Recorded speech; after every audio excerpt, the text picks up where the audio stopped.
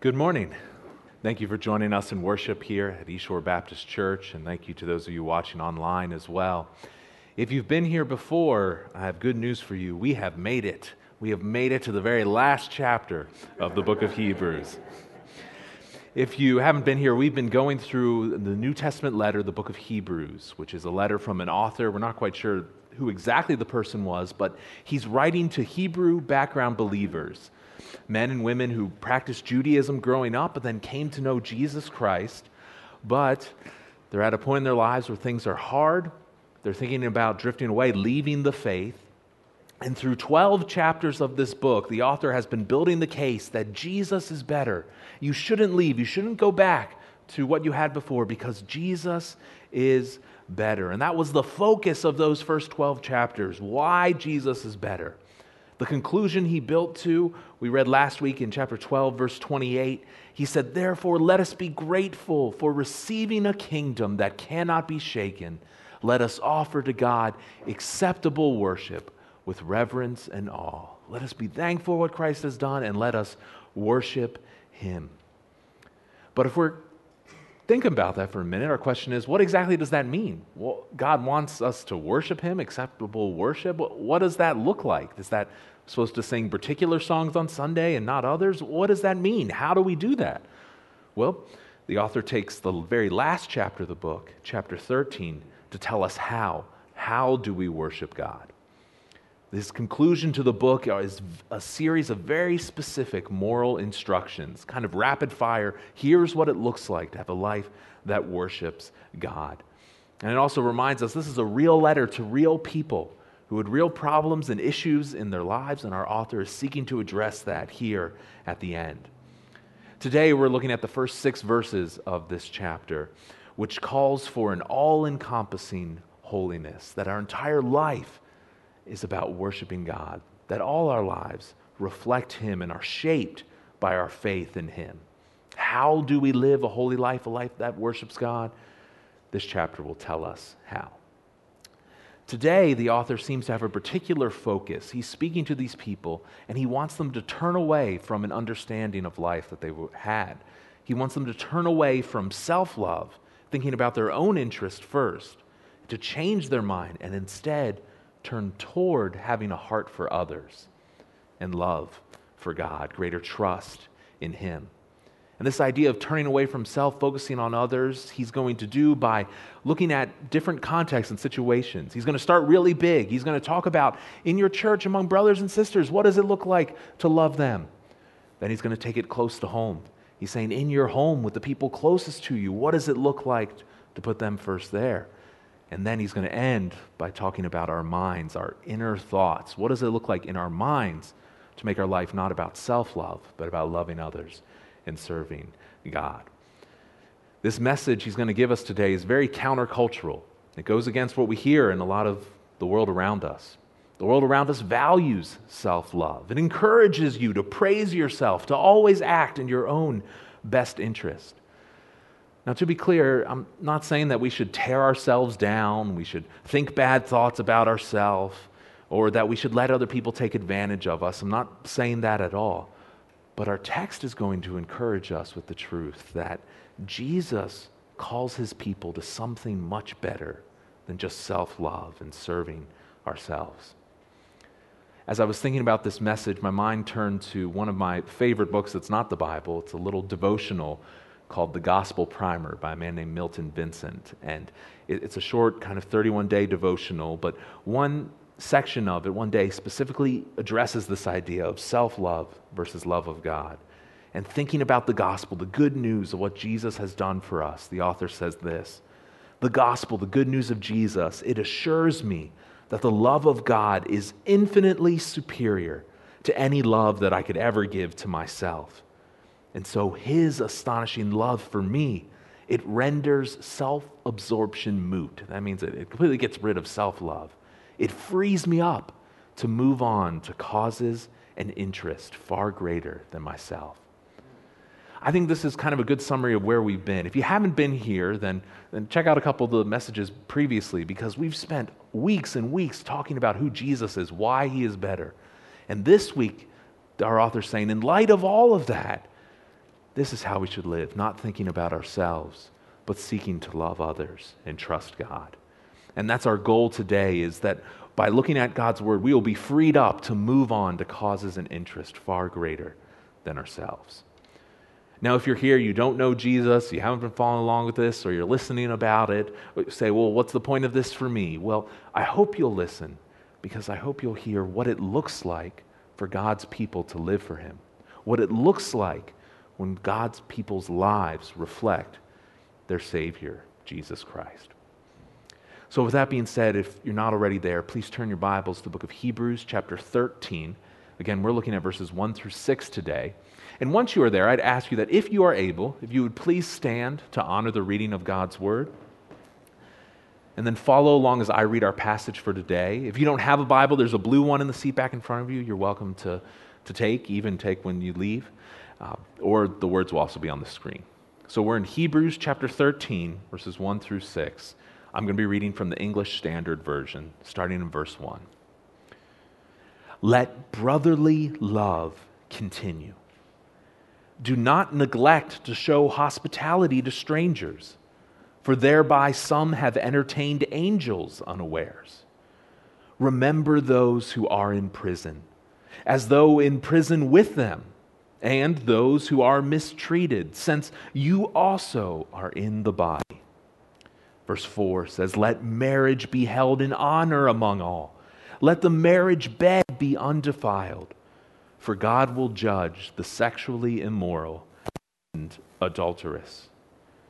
Verse 5, keep your life free from love of money, and be content with what you have. For He has said, I will never leave you nor forsake you. So we can confidently say, the Lord is my helper. I will not fear. What can man do to me? Let's pray.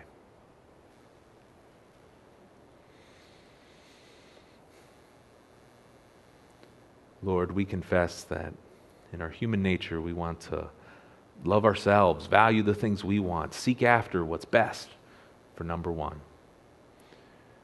Oh, but God, I pray that as we reflect on the person and work of your Son, Jesus Christ, and these instructions that we just heard and we'll talk about in this passage, it would change our focus. May we have a heart for your people, for one another. May we have greater love and affection for you and your desires than for our own desires. I pray, God, that you will produce change in our lives so that we would love our brothers and sisters in Christ, that we would show hospitality to our fellow believers, that, God, we would have compassion on those who are mistreated. May our love for you change how we think about things like marriage and sex, to instead value your desires. And God, may you work in our hearts and minds so that we may not covet, but be content with what you have brought about in our lives. God, help us to not think about these things as a checklist of things to do, but instead to think about what a life of worship looks like, how you have radically changed us by your Son. I pray, God, that as we talk about these specifics, we would not lose sight of Him, our Lord and Savior. Lord, may He increase in our time together, and may everything else decrease so that we can see Him clearly. Because to Him be the honor and glory. It's in His name I pray. Amen. You may be seated. If you're using the outline or the notes I gave you, the question in this passage is, we just talked about worship, so how do Christians worship God with their lives? That's kind of the big question this chapter is about. And our author will give us five ways that we can worship God. We can make our lives about Him. So how do Christians worship God with their lives? Well, the first thing they do is they pursue brotherly love. God's people, if they're worshiping Him, they pursue brotherly love. Your blank is love, used in the outline. Verse 1 tells us quite simply, let brotherly love continue, or keep on loving one another as brothers and sisters. Now, I don't normally do this because I want to speak about how God's Word's accessible for everyone, but I did take a moment to look at the original Greek of this, and that those two words in English, brotherly love, it's one word in Greek. That word is Philadelphia. So that's for you. It's Philadelphia, not Dallas, but Philadelphia is the word that's there. I'm teasing my Dallas Cowboys friend here. The instruction for us is for brotherly love to continue, and this shows up throughout Scripture. In the book of Romans chapter 12, Paul says, "Love one another with brotherly affection. Outdo one another in showing honor." Believers in Christ are one family. Scripture tells us elsewhere that we've been adopted by God. We're adopted sons and daughters of the one true King. And so what that means is our relationship to one another is that we are brothers and sisters. That means we're called to treat one another with brotherly love. Our relationships, particularly in our church, are to be marked by love. We're to show the same kind of love to one another here that we show to our family members. That's how close our relationships should be. So for believers in Jesus Christ, church is not just the place that you come on Sunday mornings. No, church should be the place where your family is, where you practice brotherly and sisterly love. In fact, Scripture tells us that we cannot faithfully follow God without showing that love to our brothers and sisters in Christ. In the book of 1 John, John says, "If anyone says, 'I love God,' and hates his brother," meaning a fellow Christian, not necessarily your biological brother, but someone else following God. If you say, "I love God," and hate your brother, he is a liar. For he who does not love his brother, the person he has seen, cannot love God, whom he has not seen. This is the commandment we have from him, from God. Whoever loves God must also love his brother. Now, you may hear this and you may say, yeah, of course, Christians love each other. Let's move on to the other ones. There's some more meaty ones down below. But, my friends, this is the first one that guides that action. And I think it's important for us to take some time to think about it. Because we live now in an age and a time where many people who profess the name of Christ, many churches, denominations, divide and split. And sometimes they divide and split over things that are quite silly. And sometimes they divide and split over things that are important and are worth talking about, but are not at the same level of who Jesus is and who God is. They split over things like politics and preference. They're forgetting this instruction to show brotherly love and affection to one another. The Protestant reformer John Calvin spoke about how this could happen. He said, "Nothing flows away so easily as love." Nothing flows away, goes out of our lives so quickly as loving one another. Because when everyone thinks of himself more than he ought, well, then he will allow to others less than he ought. When you think of yourself more, you by nature then think of others less. And then many offenses happen daily which cause separation. You see this journey. If we start thinking about ourselves more and how good we are, we try to make our life about what I want and the way I think about the world, well, then we start thinking about other people a little less. And then if we're thinking more about ourselves, we get to the point we see somebody, that person's doing something wrong. I don't like what that person's doing. I don't like what that person's doing. When our focus is on ourselves, we find offenses and wrongs in others far more easily. Our passage reminds us that brotherly love is the answer to division among God's people. Because love isn't an emotion. It's not just something we feel. Love in the Bible is a commitment. It's committing to meet one another's needs, to encourage one another.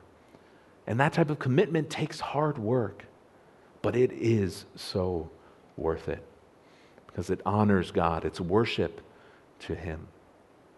And the author, he says in our passage to let brotherly love continue. This is something they're doing. They are loving one another. We read this earlier in the book of Hebrews.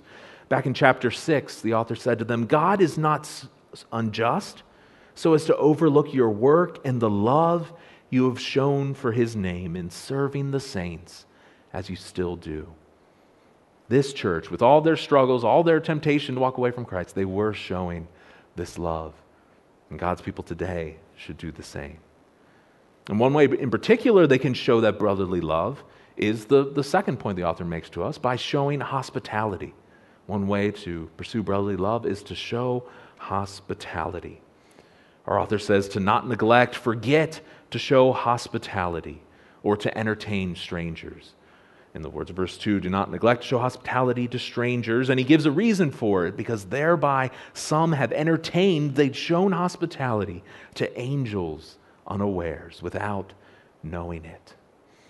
I like how I heard a sermon from Pastor David Platt preaching on this passage about a year ago, and he summarized this verse this way. He said, what we're to do is love strangers like they're angels. I think that's a good way of kind of putting those words together. Love strangers like they're angels. Here, the author is taking that brotherly love he called for in verse 1, and he's expanding it to those outside the immediate church family. When it says show hospitality to strangers, he probably particularly has in mind other believers who are not part of the church but may be traveling through.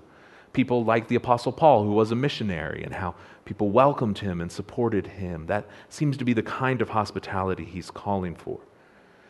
Now, that's a word that we don't often use nowadays, and when we do, we use it in different ways. There's a website that has free images that you're allowed to use in PowerPoints and things like that, and I use it for a lot of the pictures here.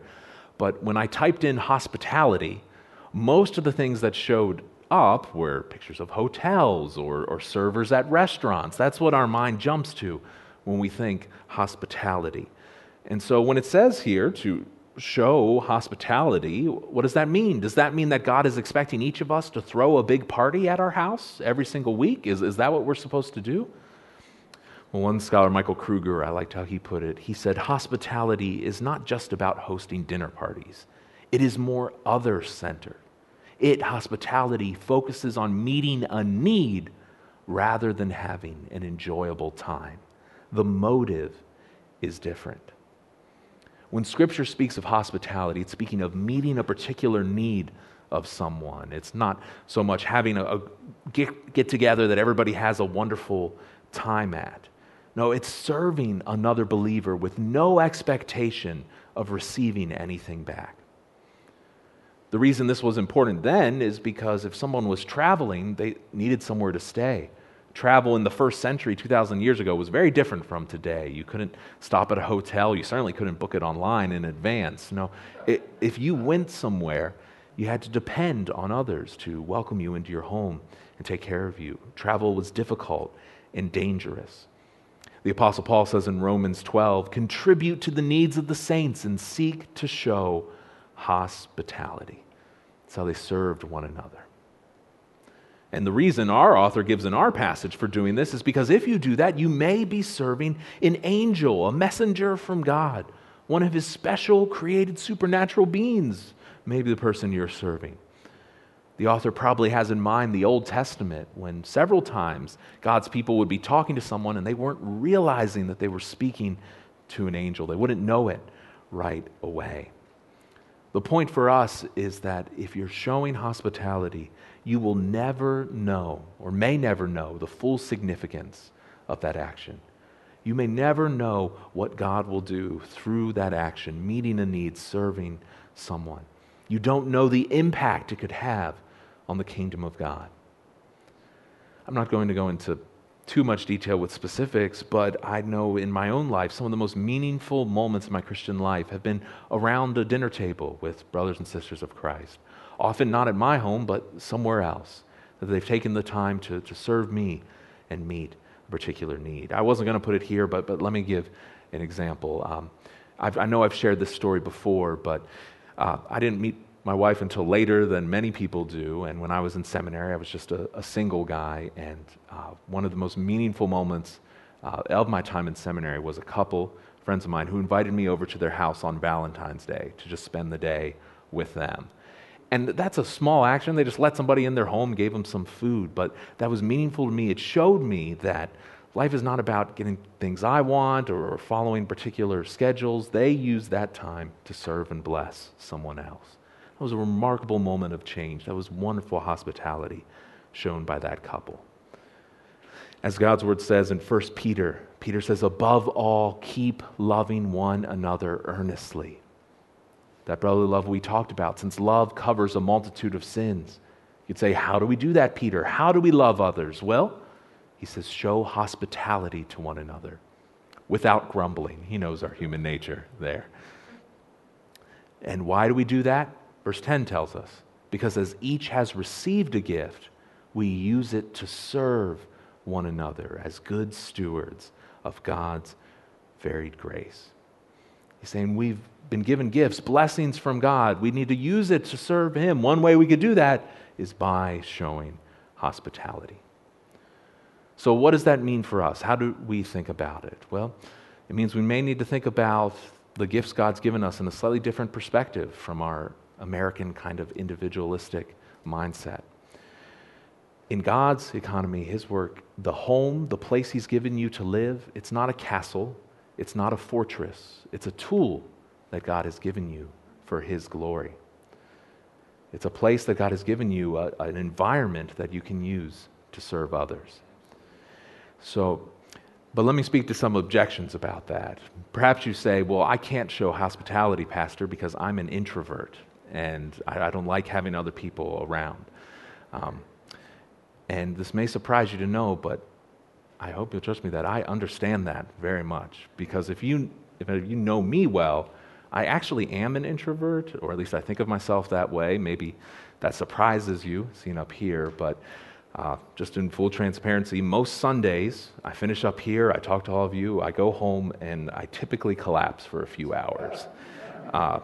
Don't get me wrong, I love what I do. I'm very privileged to serve here, but because my personality, interacting with others, it drains me eventually, and I need time to recover afterwards. That's how I understand introvert there. So what if you're like that? You're like, well, I'm an introverted person. I can't even get up. I can't talk to others, Pastor John, like that. How am I supposed to show hospitality? Well, it will take planning. It will take thinking about your personality and what it looks like, how you can do it. It'll mean that you schedule time to serve others, and then you also schedule time to recover from it. Typically for me, I'm served here, take some time to rest. We have people over, I take a break. But this instruction in Scripture is to show hospitality, to use what God has given you, the home, the place you have, use it to serve others, to meet needs, to encourage people. Remember, that's the focus here, is meeting needs. So yes, that can happen by inviting people over to your home, but perhaps meeting a person's need that wouldn't be helpful to them. As someone who's a relatively new parent, I understand fresh how difficult it is sometimes for a family to go somewhere, and it's more often easier to go to them, but maybe you can help with providing a meal, some babysitting, or maybe just being a friend to someone, a listening ear to someone who has a need. Our instruction here is we're going to worship God. One way we do that is by practicing hospitality. And that idea of having that kind of other focus, thinking about their needs, it also positions us well for the third instruction our author gives, which is not only to have hospitality, but to have compassion for those who are mistreated, to have compassion for the mistreated. Have compassion. The author tells us in verse 3 to continue to remember those who are in prison, as though you're in prison chained alongside with them. And also remember those who are being mistreated, as if you were mistreated the same way, because after all, your body could be suffering the same way. Remember those who are in prison, as though in prison with them, and those who are mistreated, since you also are in the body. You are a human being too. Believers in Jesus are called to identify with those who are mistreated and those who are suffering, especially if they are our brothers and sisters in Christ. Remember the context of this letter. He's speaking to Christians. They would have been a small persecuted minority, and there would have been people they knew who were locked up, put in prison just for being Christians, not for breaking an explicit law, but just because they followed Christ and valued that more than whatever the religion of their area was. And when someone was in prison, particularly in this day, they didn't have a prison system that provided food. No, they were dependent on family and friends to meet their needs. Believers would do that. They would seek to meet the needs and encourage people. Again, this isn't something I have here, but I was doing a little reading on it, and somebody referenced a document that a Roman government official wrote in the first century.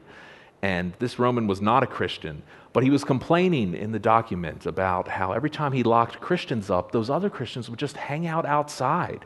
That they'd want to go in and talk to this person. And it was very annoying to deal with all these Christians hanging around their prisons, because that's the heart they had. They wanted to serve one another. And again, this is what the people in this church that the author's writing to were doing. Chapter 10 told us that they had compassion on those who were in prison. And if it happened to them, they joyfully accepted the plundering of their property because they knew where their home is. They knew they had a better possession and an abiding one. Why does the author say this? Why does he say you need to have compassion, care for, remember those who are in prison? Well, because prison is a very dehumanizing place. God's given us a world, a creation to explore, to live in. Prison keeps you in one location. It tears down a bit of your humanity. And by remembering, encouraging prisoners, we can remind them that they are created in the image of God. So we try to do that through connections at Keystone and other areas, try to encourage those who are prisoners that they are still valuable in God's sight. Well, what about the other side of that in the verse? What about compassion for those who are mistreated? How do we do that? Well, it will take time. It will be getting to know someone, feeling their pain, and then actively seeking to meet their needs, because that's what love looks like. Instead of pulling away from someone who's suffering out of shame or fear of what they're going through, instead we are called to care for those who suffer. Again, especially if they are our brothers and sisters in faith in Christ. The Apostle Paul spoke about this. I was reading this past week in the book of 2 Timothy. And Paul writes to Timothy and he says, "Therefore do not be ashamed of the testimony about our Lord, and do not be ashamed of me, his prisoner." Paul was in jail. But instead he tells Timothy, share in suffering for the gospel by the power of God. Whether someone's suffering in the church or they're just our fellow human being, we are called to help. By doing that, we're following the example of our Lord and Savior, Jesus Christ. In fact, all three of these points we just talked about, brotherly love, hospitality, remembering, caring for those who are in prison or suffering, Jesus himself talked about this. He told a story to his followers about the final judgment, and he spoke about how God would divide people into two groups, and that he would speak to one group of people, and this is what he would say. He would say, "For I was hungry, and you gave me food. I was thirsty, and you gave me drink. I was a stranger, and you welcomed me. I was naked, and you clothed me. I was sick, and you visited me. I was in prison, and you came to me." And then his followers, or those who are there, would respond, "When did we do that to you, Lord? When did we do all those things you listed there?" And he says a couple verses later, "Truly I say to you, as you did it to one of the least of these my brothers, you did it to me." By showing brotherly love, hospitality, and compassion, we are following Christ. Now the author switches gears. Instead of this kind of broad focus of followers of Christ, he's going to angle close to home. And we also model Jesus in how we use our own bodies and how we treat those who are closest to us. And that is why we should view marriage as valuable. That's the fourth point. View marriage as valuable. Valuable. Now, before I dive into looking at this, I want to take a moment to talk about how this is going to happen. What I'm going to do is I'm going to start with the truth. I'm going to look at this verse of Scripture, talk about what it means, what it says. That's where the focus is going to be. And I encourage you to be patient as I work through those implications, because a question, a thought may pop into your head, and we're starting with what's here on the page. And so I'd ask you, please don't tune me out immediately. If there's something that you hear, something that's said, and that rubs you the wrong way, strikes you the wrong way, because hopefully we'll address that a little later. So we're going to talk about what it says, and then we're going to talk about its impact on our lives. So first, this verse 4, this idea of viewing marriage as valuable, what does this verse mean? Well, verse 4, our passage tells us that marriage is to be held in honor among all. It's to be honored and honorable, and the marriage bed is to be kept undefiled or pure. We're to hold marriage as highly valuable, a great worth, a treasure, and remain faithful to our spouse. And I know there's more to the verse, but I just love that first half, how our author is focusing here on the positive. He could have started with the second half. He could have said, God will judge the sexually immoral and adulterous, so let marriage be held in honor among all, and the marriage bed undefiled. But I like the order how it shows up here. He's emphasizing the positive. And that positive is because marriage is a good thing. It's a joyful institution that God created. We're told in the Bible that it's a picture of his relationship with us. Marriage is a picture of the relationship between Jesus and us, his people, those who know him. But on the other hand, the verse also says that God will judge the sexually immoral. Some older translations have fornicators and the adulteress. Sexually immoral there means anyone who engages in any sexual activity outside of marriage, outside of that marriage bond between a husband and a wife. And adulteress would mean someone who's unfaithful to their spouse, who breaks their marriage vow. And something I'll remind you is that this letter is 2,000 years old. The sexual immorality is not something new. It's not something that just popped up on the scene in the 20th century. No, in fact, when this letter was written in the Roman world, it was extremely rampant. And the truth our author wants his readers to understand is that any type of sexual activity outside of marriage, he says, deserves God's judgment. And he's not the only one who says this. In the book of 1 Corinthians, Paul puts it this way. He says, "Do you not know that the unrighteous will not inherit the kingdom of God? Do not be deceived. Neither the sexually immoral," and then he goes on with more, "nor idolaters, nor adulterers, nor men who practice homosexuality, nor thieves, nor the greedy, nor drunkards, nor revilers, nor swindlers will inherit the kingdom of God." Now, you might hear that, and you might think, well, that sounds really harsh and really restrictive. Why would God keep sex just there in marriage? Why is he so prudish, I guess is the word that comes to mind about that? Well, as I was studying about this, thinking about this, I actually a couple months ago came across an article by a Christian scholar named Rob Lister, and he, very interestingly, compared sex to the Lord's Supper. I'd say, well, those don't sound similar at all, Pastor John, but his argument here is that the Lord's Supper is a symbol, a sign of a covenant. It's a sign of our relationship with God. It's something we participate in regularly, renewing, reaffirming the relationship we have with God through Jesus Christ. His argument is that sex, then, is a sign of our marriage covenant, our agreement before God with another person that we have made. Here's what he says. He says, "In God's economy, we do not celebrate the sign of the covenant where the reality of the covenant isn't received. So those who do not trust in the gospel provision of Jesus ought not celebrate the Lord's Supper. And similarly, in the same way, we are not to partake in the sign of sex where the covenant of marriage does not exist."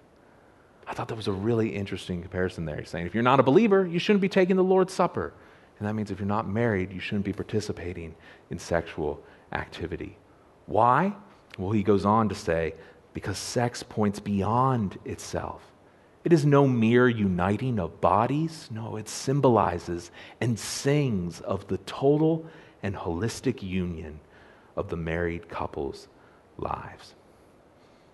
What does that mean? What is he trying to say? What he's trying to say is that sex is celebrating, renewing a covenant with God.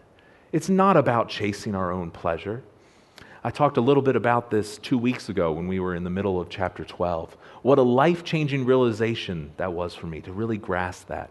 That sex isn't about me, what I want, what makes me feel good. No, sex is about loving my spouse. It's about worshiping God. And understanding that kills sexual immorality. because you realize that to experience sexual pleasure without a spouse is to choose yourself over God. So what does this verse mean for us? That we are to hold marriage in honor among all, let the marriage bed be undefiled, because God will judge the sexually immoral and adulterous. What in the world does that mean? How do we apply it? I talked about it. What does that look like in our lives? Well, if we're a follower of Jesus Christ, then that's a warning for us. It's a warning that believers who persist in sexual sin, they cast doubt on their testimony, their story that God has saved them. They may experience disciplinary judgment from God. Continuing in that sin may be a sign that they're not actually real believers, because honoring God sexually is how we maintain intimacy with Jesus Christ, our Lord and Savior. For believers, our goal should be to have these pure marriages for an important reason. One scholar, George Guthrie, puts it this way. He says of Christians that our healthy marriages trumpet the redemption of people from self-centeredness and destructive, immoral life patterns. It means we can be redeemed, saved. And don't press this image too far. He's using it as a picture, but he says the bed becomes a mini church in which two covenant members, they sacrificially, they don't make it about themselves, but about one another. They ecstatically, there is joy. They meet one another's needs. They offer their bodies as living sacrifices in worship before God. And Guthrie goes on to say, we should remind the world that God created the wonder and fireworks of sex long before the advent of the glossy, counterfeit sex sellers of our modern culture. It should be something to be celebrated, not torn down. Now, pursuing that takes thought and effort, but again, it is worth it to show the world what Jesus is like. That's the application he's driving at, but I want to kind of step aside from what's there to just speak to someone, those who may be here or perhaps someone watching, and you may wonder, but what about if I've done that? What about if I've practiced sexual immorality, either now or sometime in my past?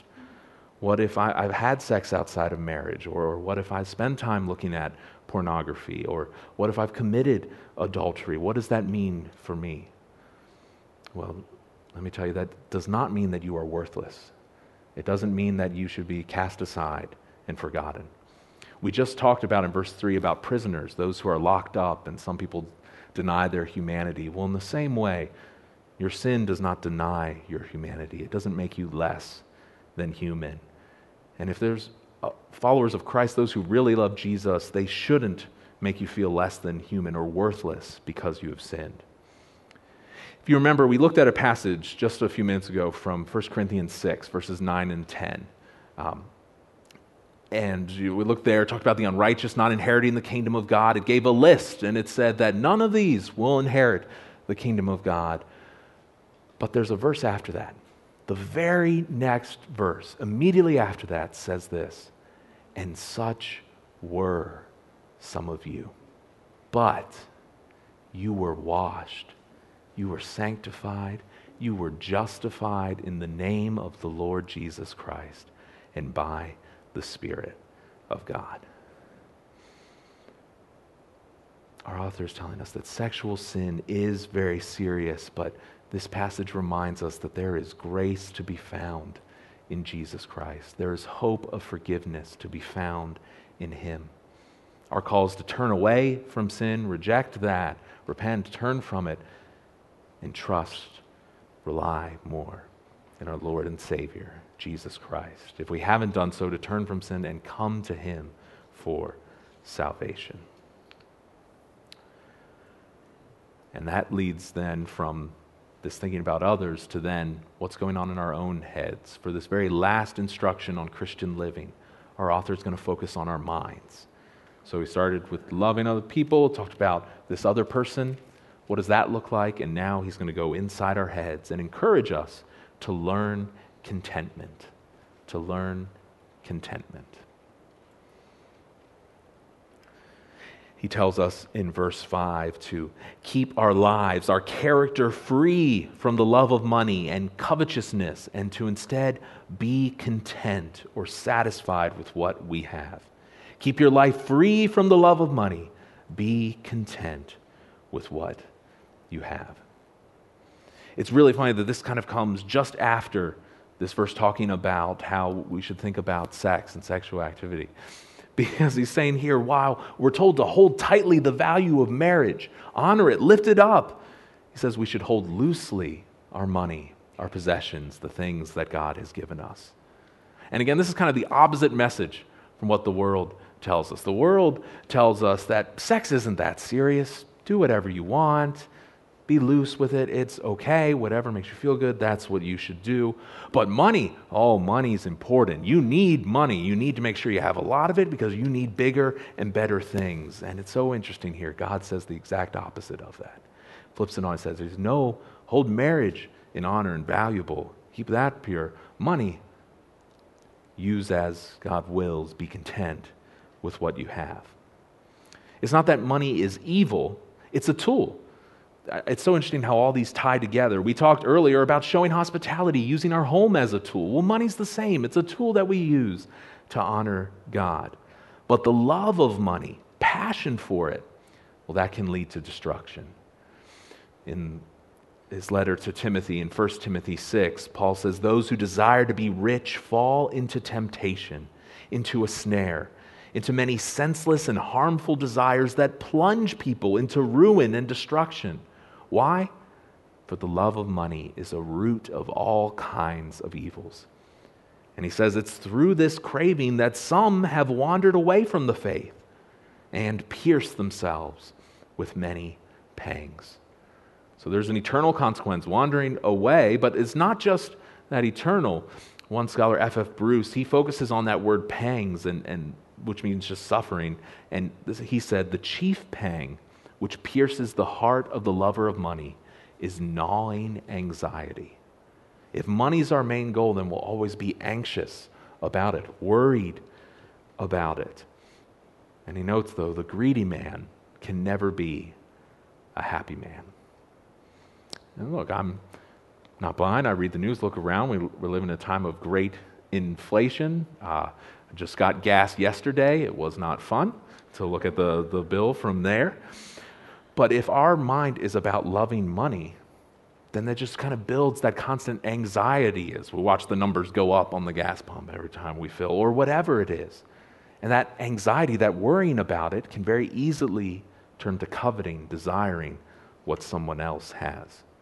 And when we do that, when we covet, we desire, we want what someone else has, that's showing we're not trusting God to provide for us. Loving money, coveting, that is the opposite of trusting God. Jesus spoke about this. In Matthew 6, Jesus said, therefore I tell you, do not be anxious about your life, what you will eat or what you will drink, nor about your body, what you will put on. Is not life more than food, the body more than clothing? So how do we defeat this anxiety, this love of money? Our author tells us, by contentment, by satisfaction with what we have. By knowing the truth. And one of the authors referenced this great quote from the apologist, the Christian author C.S. Lewis. This is a quote worth thinking about for a while.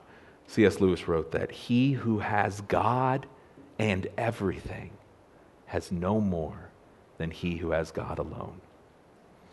If you know God and you have everything there is in the world, you're a president, billionaire, you have everything you could possibly want, you have no more than if you just know God and have nothing else in this world. From the perspective of eternity, they are exactly the same.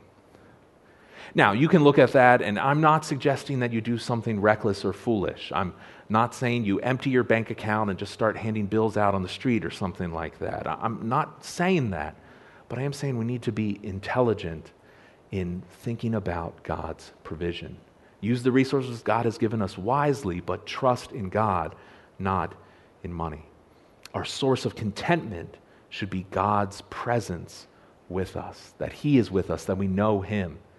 And we know that God is with us because He says so in His inspired, perfect word here. The author, in verse 5, he quotes from the Old Testament to prove this. He says, God has said, I will never leave, desert, or fail you. I will never forsake or abandon you.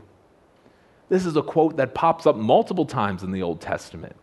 Pops up at least once in Joshua, at least twice in the book of Deuteronomy. It's teaching us that God is with us.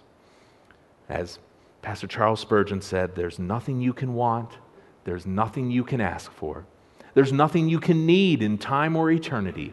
There's nothing living, nothing dying. There's nothing in this world, nothing in the next world, nothing now, nothing at the resurrection morning, nothing in heaven, which is not contained in this text. I will never leave you nor forsake you. It's a longer version of what C.S. Lewis did. He took that and condensed it, saying that God, if we know God, that is all we need. He is all we need. So what does this look like for our lives? If we're going to apply this to our lives, if we're going to think about this, what does it look like as it impacts us? Then we need to ask ourselves a question.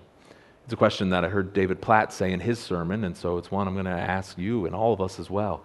Is the presence of God with me enough for me?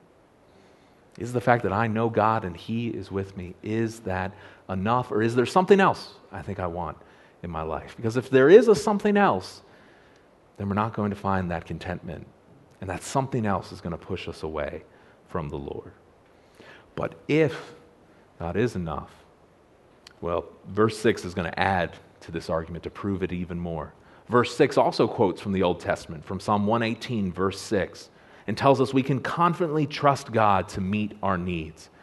As verse 6 says, if God will never leave us and forsake us, that's verse 5. Verse 6 says, we can confidently say, the Lord is my helper. I will not fear. What can man do to me? If God's never going to leave us, then I don't need to be afraid of what any person could do to me. I don't need to be afraid of a mere human being, because I know the God who controls all people and all things, the God who rises up nations and brings down nations, the God who raises up people and lowers people, raises up leaders and removes them, who affects what happens to me today, tomorrow, and the next day, and forever. As the psalmist said in Psalm 27, the Lord is my light and salvation. Whom shall I fear? The Lord is the stronghold of my life. Of whom shall I be afraid? When life is hard, we can trust God, develop confidence in Him. If we know God, then we can go through life with our heads held high, not because we think we're superior or better, no, but because we know the one who is in control. We know the one who we can trust and rely on.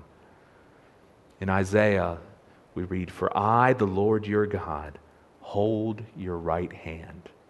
It's I who say to you, fear not, I am the one who helps you. That's such a beautiful image, I think, of just God holding our hand and taking us where He would have us to go. Now, none of this means that this is easy. None of this means it comes naturally. You notice the point I put on your outline was to learn contentment. It's not just you flip a switch and all of a sudden you're there. The Apostle Paul speaks about this in the book of Philippians. He says, not that I'm speaking of being in need. I have learned in whatever situation I am to be content. He's learned, he's figured this out. I know how to be brought low. I know how to abound in any and every circumstance. I've learned the secret of facing plenty and hunger, abundance and need. It's something we have to learn. There's a secret we have to discover. Well, don't leave us in suspense, Paul. Tell us, what is this secret that helps us be content? I can do all things through Him who strengthens me. Sometimes that verse is used as, I can lift 500 pounds in this weightlifting contest because I can do all things through Him who strengthens me. That's not what it's about. It's here talking about contentment. If we're going to be content when life is difficult, if we're going to trust in God when the world wants us to worry about so many things, we can do that because we can do all things through Him who strengthens us. Brothers and sisters, this is what it looks like to follow God. It looks and worship Him. It's showing brotherly love to one another. It's showing hospitality. It's having compassion for those who are mistreated. It's holding marriage high and in purity. It's having contentment when things are hard. And I realize that's a lot altogether. Honestly, each of these 6 verses here. It could be its own sermon. It's worth reflecting more on what's here. But what I don't want us to miss is what the key is in this. The key to understanding and grasping this, to making this a part of our lives, is by knowing and dwelling on our relationship with Jesus Christ. Because if we don't know him, this is just a checklist of, okay, I have to make sure I show love, make sure I have somebody over to my house each week, make sure I call somebody in prison, make sure I'm not doing sex wrong, and then also make sure I'm content, whatever that means in my mind, and then I'm good, then I'm worshiping God. No, the way we get there is by dwelling on who Christ is, because that changes our heart and desire. I began with a quote from Milton Vincent in the Gospel Primer, and this is where he wraps up that section. He says, "The more I behold God's glory in the gospel, the good news that Jesus came, he lived, he died to pay for our sin and restore us to God, the more I think about that, well, the more lovely he appears. And the more lovely that he, God, in Christ appears, well, the more that self, the more I fade into the background, like a former love interest who can no longer compete for my affections." When we're born, we are in love with ourselves. We want what we want, and we want to please ourselves. But if our focus is on God, his glory, what Christ has done for us, then we become an ex, a former love interest, that we push aside to instead worship him and serve others. Brothers and sisters, Jesus is better than self-love. And maybe you don't know him. Well, I encourage you to turn to him. Discover for yourself how much better he is than just chasing after what you want and your own desires. Because he is so much better and so much sweeter. If you haven't, then please turn from sin and embrace him. I'd encourage you to talk to me or talk to somebody about how you can know Jesus. Turn away from whatever sin may be in the past and know this kind of confidence and hope in him that we talked about today. But if you have done that, you say, I do know Jesus, I do have a relationship with him. Well, friends, then just read these 6 verses. This is how we are to live. We are to show brotherly love. We're to show hospitality. We're to have compassion on those who are mistreated. We're to view marriage as valuable and worthy of purity. And instead of being anxious or afraid, we're to learn contentment. Why? Because our Savior, Jesus Christ, alone is worthy of that kind of life.